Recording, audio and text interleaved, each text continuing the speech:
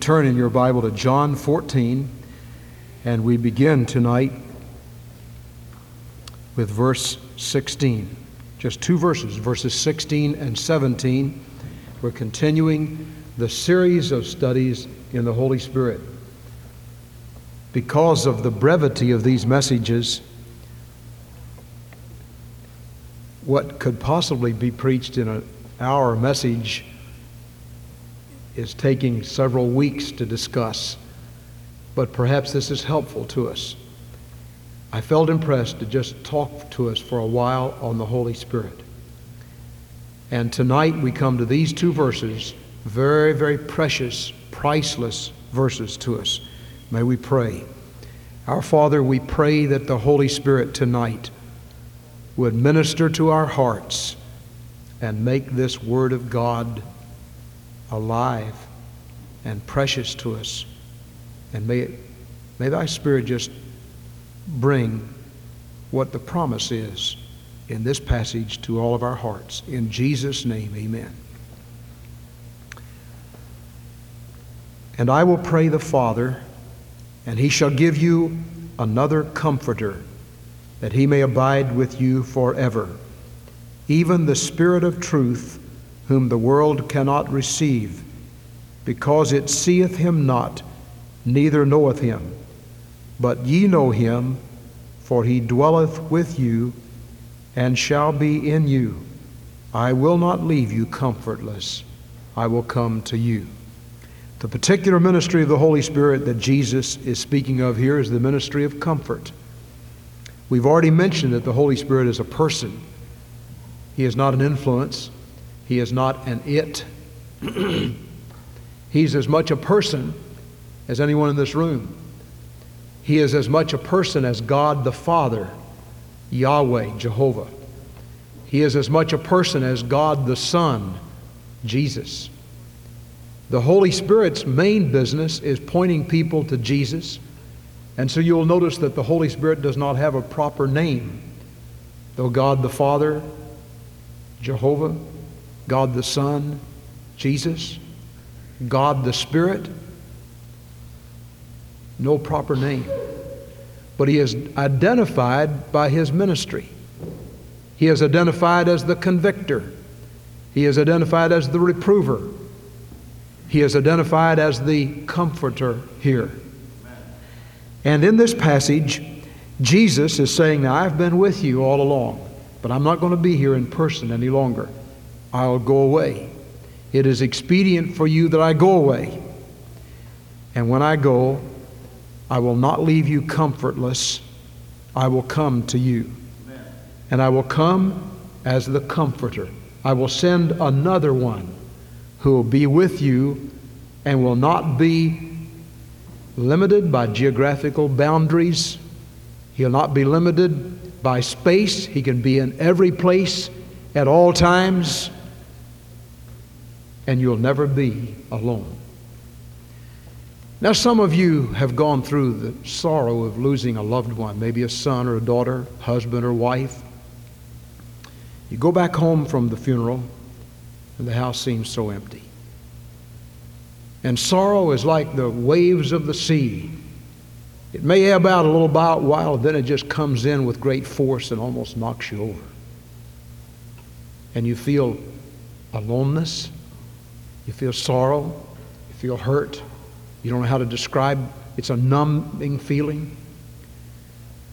And Jesus said, you've been used to my being with you. I've been here with you all along. I'm not going to be here any longer. You may think you'll be lonely. I want to tell you, you're not going to be lonely because I'll send the Comforter, and He'll be with you. Now the Comforter is the one called to stand alongside another. We have Him as we acknowledge and surrender to Him. We have Him as we acknowledge and surrender to Him. That is, we're aware of Him. We have Him when we receive Jesus into our hearts, because literally, technically, what happens when we get saved is that we receive the Holy Spirit. Jesus is at the right hand of the Father. making intercession for the saints. This is the reason that those who are taught in the Word of God do not speak of having a second time when you, at somewhere down the line, get baptized by the Holy Spirit, because the Holy Spirit baptizes you into the body of Christ the moment you believe. You're sealed by the Holy Spirit. You become His, and He is yours. And even though He is there as a resident, He is not president until we surrender to Him and acknowledge Him and yield to Him and allow Him free sway in our lives. Now, very briefly, this understanding of the Holy Spirit will cure fears. The greatest cure for fear is the presence of the Holy Spirit, because He's with you. You go out on a dark night, the Holy Spirit's there. You go back to your home tonight and you may say, well, I used to have my loved one here and I'm alone now. No, you're not alone. The Holy Spirit is with you. He goes with you wherever you go. You go out to your car tonight. You don't have to be afraid. Now, I don't think that means we need to live carelessly. I'm not afraid of dogs, but I know which dogs to respect. I'm not afraid to drive, but I know which curves to respect. And I think that we need to be aware of that. I don't think that just because we don't have to be afraid that a lady at 2 o'clock in the morning ought to go wandering around some section of this city without an escort. That doesn't mean you're afraid. It just means you need to be realistic and recognize what kind of world we live in. Nonetheless, the Holy Spirit is the greatest cure for fear. Fear of darkness, fear of strangers, fear of situations. The Holy Spirit is the cure for insomnia. You can't sleep? Don't worry about it. Get up and pray. Just say, thank you, Lord. The Holy Spirit is here. I don't have to be afraid. I don't have to pace the floor and wonder why I can't sleep. God woke me up for a reason, so I can talk with Him and have some fellowship with Him while I'm awake. The presence of the Holy Spirit as the Comforter is the cure for loneliness. He is with me. He is the cure for a broken heart. He is the cure for worry in personal witnessing. Ask God for wisdom. Ask the Holy Spirit for direction. Expect the Holy Spirit to give it. Believe He has. And then just move out by faith, believing that the Holy Spirit is with you. The song we often sing, "If Jesus goes with me, I'll go anywhere," is assured and becomes real in our lives when we are aware that the Holy Spirit is there. Now remember that the Holy Spirit's responsibility is to testify to Jesus. He'll call to our mind the things that God wants us to have. He searches the things of God and gives them to us. There are times when we cannot pray as we ought to pray. We don't know what words to say. And so the Holy Spirit searches our hearts and gives that all to Jesus and tells Jesus all about us. He is indeed the Comforter, the one called to stand alongside in all of life's responsibilities. Do you have some burdens tonight? You have some hurts? Have you been having an especially tough time this week?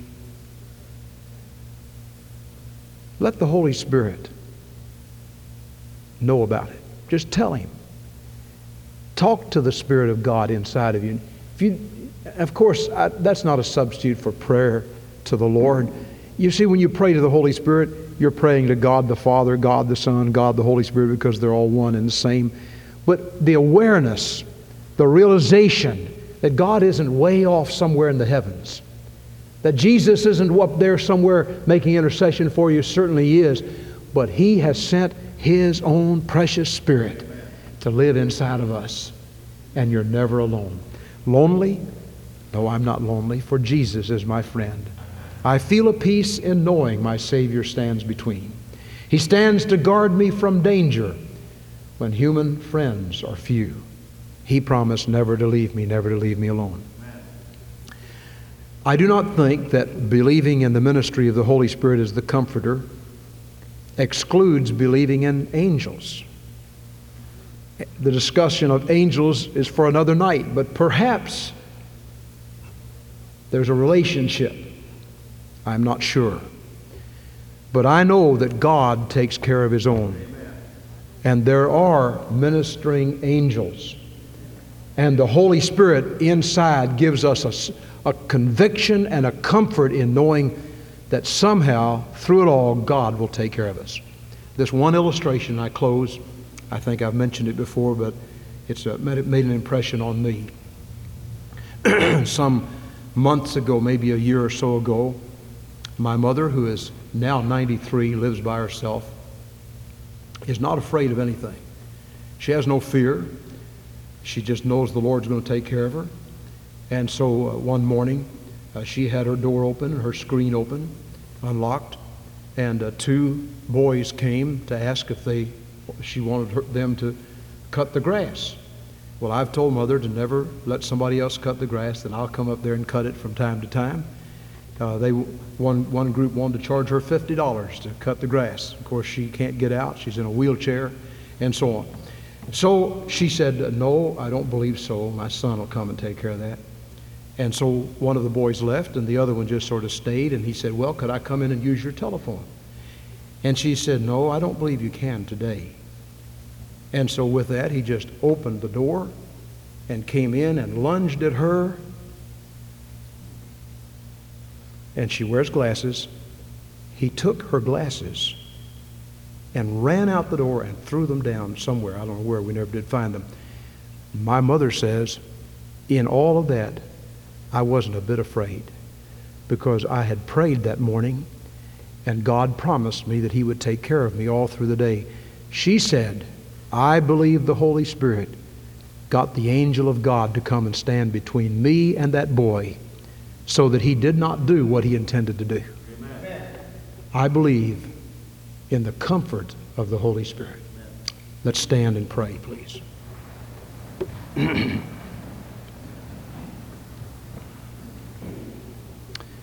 Our Father, we thank You for the presence of the Spirit of God in all of the experiences of life. We thank You that there's not one person who will leave this place tonight if you will just reach out and say, Dear Lord Jesus, I need You. I want You to come and minister to me.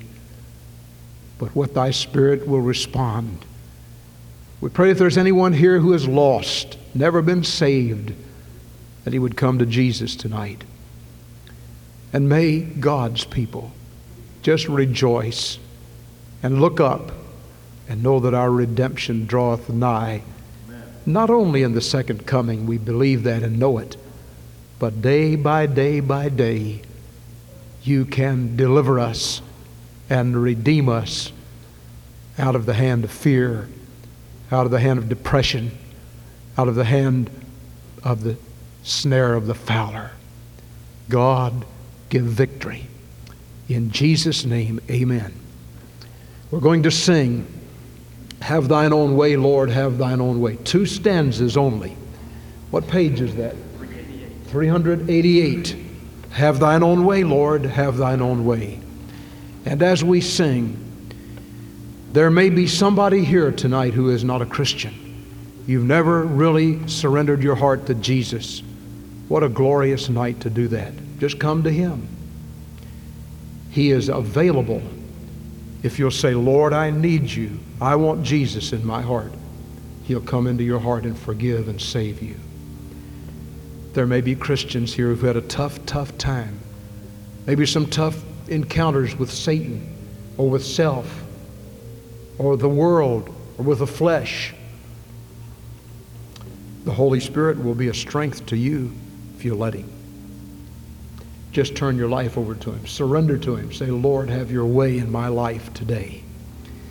Now, we can do that by standing where we are. Maybe God will impress us to come and make a public stand.